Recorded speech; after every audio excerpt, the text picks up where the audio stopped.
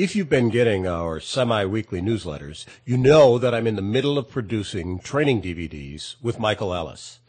The first in the Building, Drive, and Focus series, titled The Power of Training Dogs with Food, will be released in several weeks. Michael gives 40 to 45 seminars a year all over the country. He's been doing it for over 10 years. The next 4 or 5 streaming newsletters will feature Michael explaining his training system. This lecture will teach new and old trainers a thing or two about their relationship with their dogs. After you listen to this lecture on dog training, you will understand why I feel lucky to be able to work with Michael Ellis on these DVDs. When I release a new DVD, it'll be announced in the newsletter. So this is to keep me in one place at least while I talk now. Thank you for Ed and Cindy and everyone here for having me.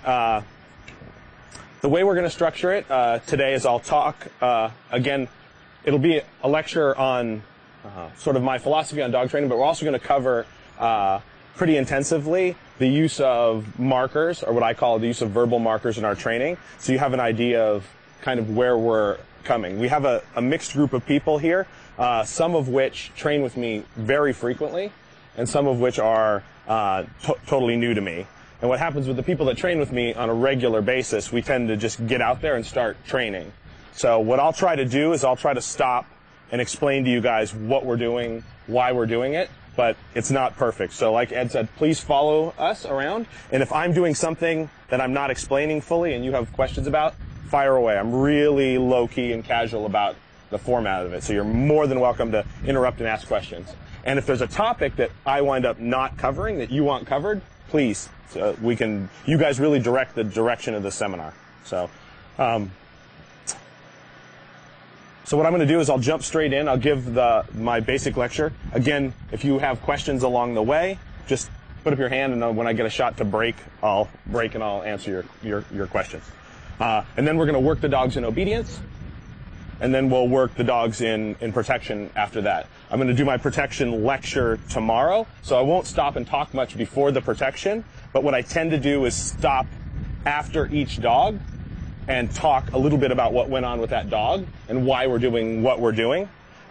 So the next person up can pause for a second in the protection. It's less important in the obedience, but in the protection, we tend to start going and somebody's off getting their dog. And if you want to hear what's said about the dog before, just hang around, I'll talk, and then you can go. Sometimes people are in a hurry to be prepared, and if you want to hear what's being said to each person, stick around and listen to that after each dog. It's relatively brief, but I try to kind of encapsulate what we did with that dog as we went along. So what we're doing in terms of, I'm going to give my little basically theory lecture now. What we're doing with the dogs in terms of our communication system is not new. Good, competitive obedience trainers have been doing some version of this kind of training for 15 or 20 years probably. It's been really slow to find its way into the protection sports. The protection sport people have stuck to what I will call old school ways, and it's probably an incorrect term, but basically the protection world is still filled with more people that are practicing mostly what we call escape avoidance training. Basically pressure-based, compulsion-based training, where the dog is learning to do things but to turn off pressure. So the dog is not working to access a reward, they're working to turn off pressure. And there's still lots of trainers in the protection sport world that sort of approach it this way.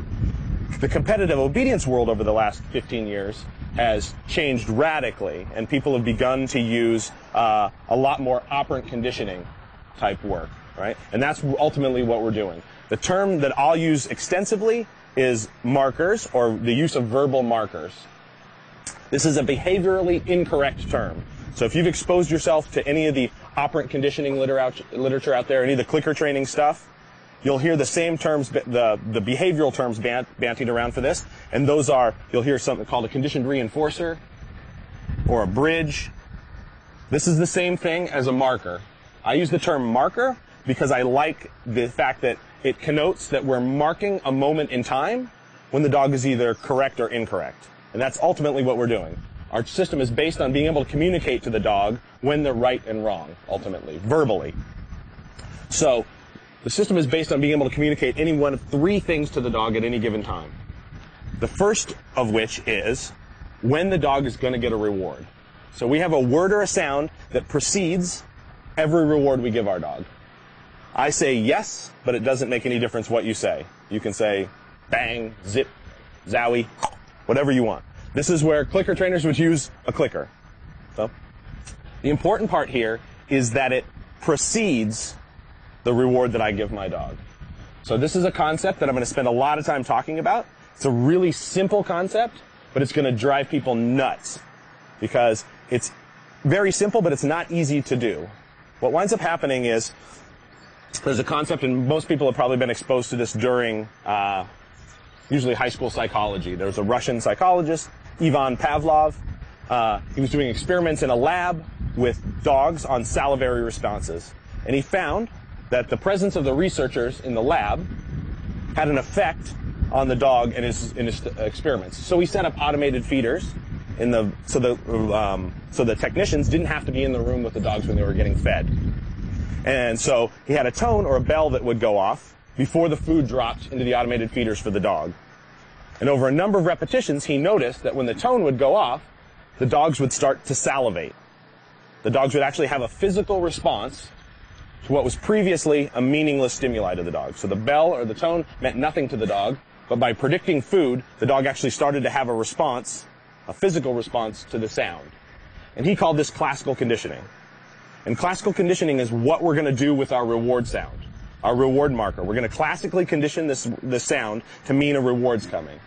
The interesting thing that Pavlov noted was that if he sounded the tone at the same time the food dropped, or if he sounded the tone while the dog was eating, there was no classical conditioning.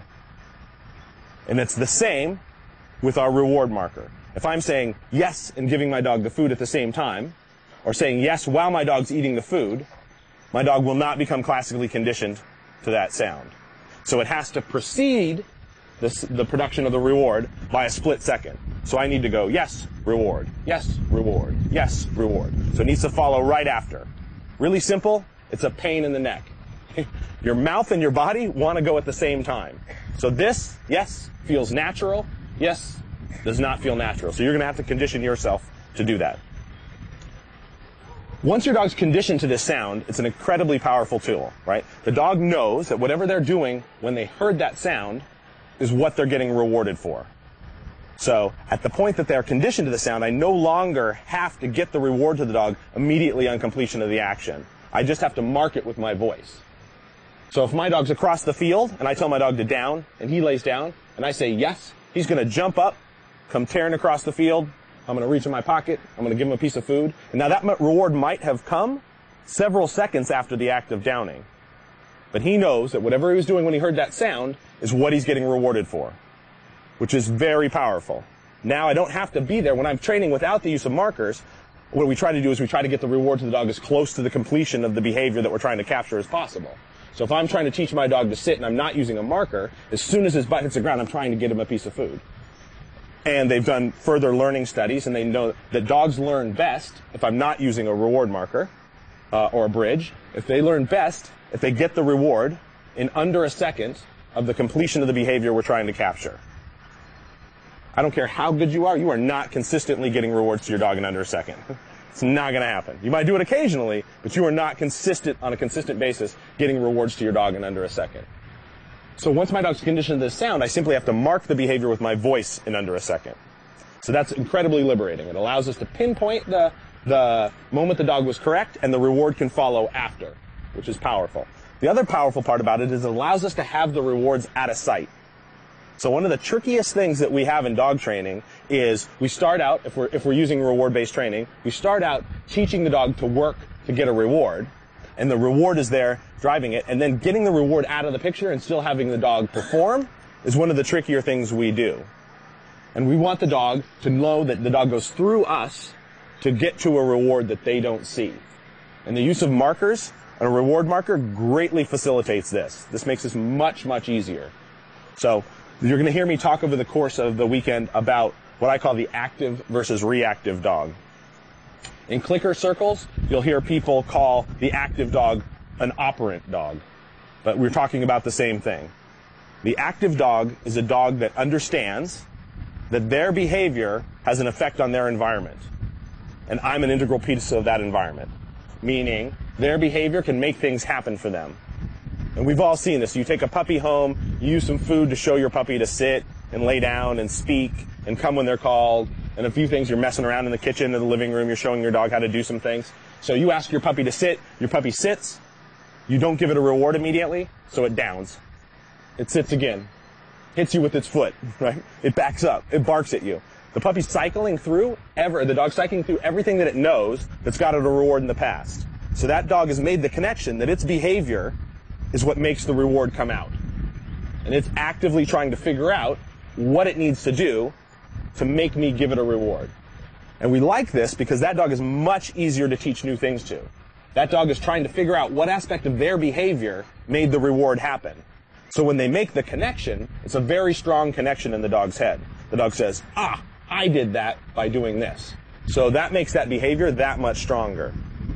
We've all seen the reactive dog as well.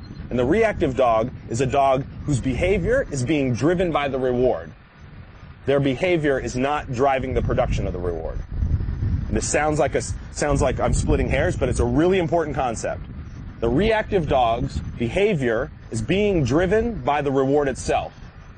Their behavior is not driving the production of the reward. So we've all seen this as well. Somebody comes out on the field with a dog. The dog's not paying any attention to them. Like, oh, what's over there? What's over there? They take out a ball, wave the ball in the dog's face, tuck the ball into their arm, off they go healing, and the dog heals beautifully. You look at the person, you go, wow, that looks really pretty. That dog's doing nice healing. But the dog's behavior is being driven by the reward. He didn't drive the production of the reward. And every single dog starts out as a reactive dog. There's no reason for a dog to pay attention to us unless we set up the circumstances that make it productive for the dog, that make it rewarding for the dog. And a marker simply makes that easier. So I bring a puppy home, I condition my puppy to their reward marker, yes, feed, yes, feed, yes, feed, yes, feed, 100 times, until every time I say yes, my puppy goes, hey, where's the food? Now he's conditioned to this sound, and then I hide food on my body, and every time I take the puppy out, I go, pop, pop. He looks at me, I say yes, and out comes a piece of food. So he didn't see the food, but his attention on me made it come out. If I do that 10 days in a row, on the 11th day I step out, I let my puppy out, he runs over to me and he sits there and looks at me and goes, come on, last 10 days in a row you've had food on you, so you must have it now. And he offers a behavior. He looks at me and goes, come on, you got something for me? And I say, yes, I do. And I give him the food, right? Now the puppy starts to work me to make something that he doesn't see come out. So our reward marker really facilitates that transfer from a reactive to an active dog. So we like that. The other thing it allows us to do, and competitive obedience has become more and more detail-oriented. You'll find it's really easy. You can go out and grab world championship level Schutzhund tapes from 15 years ago and watch the obedience. And then watch the obedience at this year's world championships. It's a totally different animal. Like, it's evolved. The level of animation and precision and everything changes from year to year. So we're talking about really fine details separating the okay dogs from the very good dogs at these competitions. And markers really allow us to pinpoint very tiny aspects of a dog's behavior. So let's take a dog looking at us, focusing on us in heel position. And let's say I want to teach my dog in heel position to look at my face. And I've taught my dog a cue, watch, and they look at my face when they're in heel position. If I'm not using a marker, I'm standing here, I ask my dog to look, my dog looks up at me, I see what I want, I'm excited about this, so I go to give the dog a reward. If I do that a couple of times, as soon as I start to move to give the dog a reward, the dog says, ah, I'm getting rewarded. What does it do? It looks away from me to the reward, and when it actually gets the reward, it got the reward for the exact opposite of looking at me. He got the reward for looking away from me. So that just that split-second difference in timing means I'm rewarding a completely different behavior. And over time, that dog starts to hold his head lower and lower and lower until it's not looking at me anymore, up at me. It's looking out here where it thinks the reward's going to come out. So, and if I have a marker, of course, if I'm using a marker, my dog's conditioned to a reward marker. The dog looks at me. I see it. I say yes.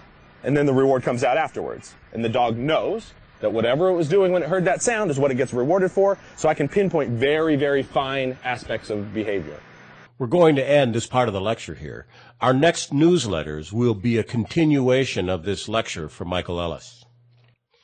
If you'd like to watch some of the free streaming videos that I have on my website, you can go to this web address now. I have a number of free streaming training videos and then a number of product videos also.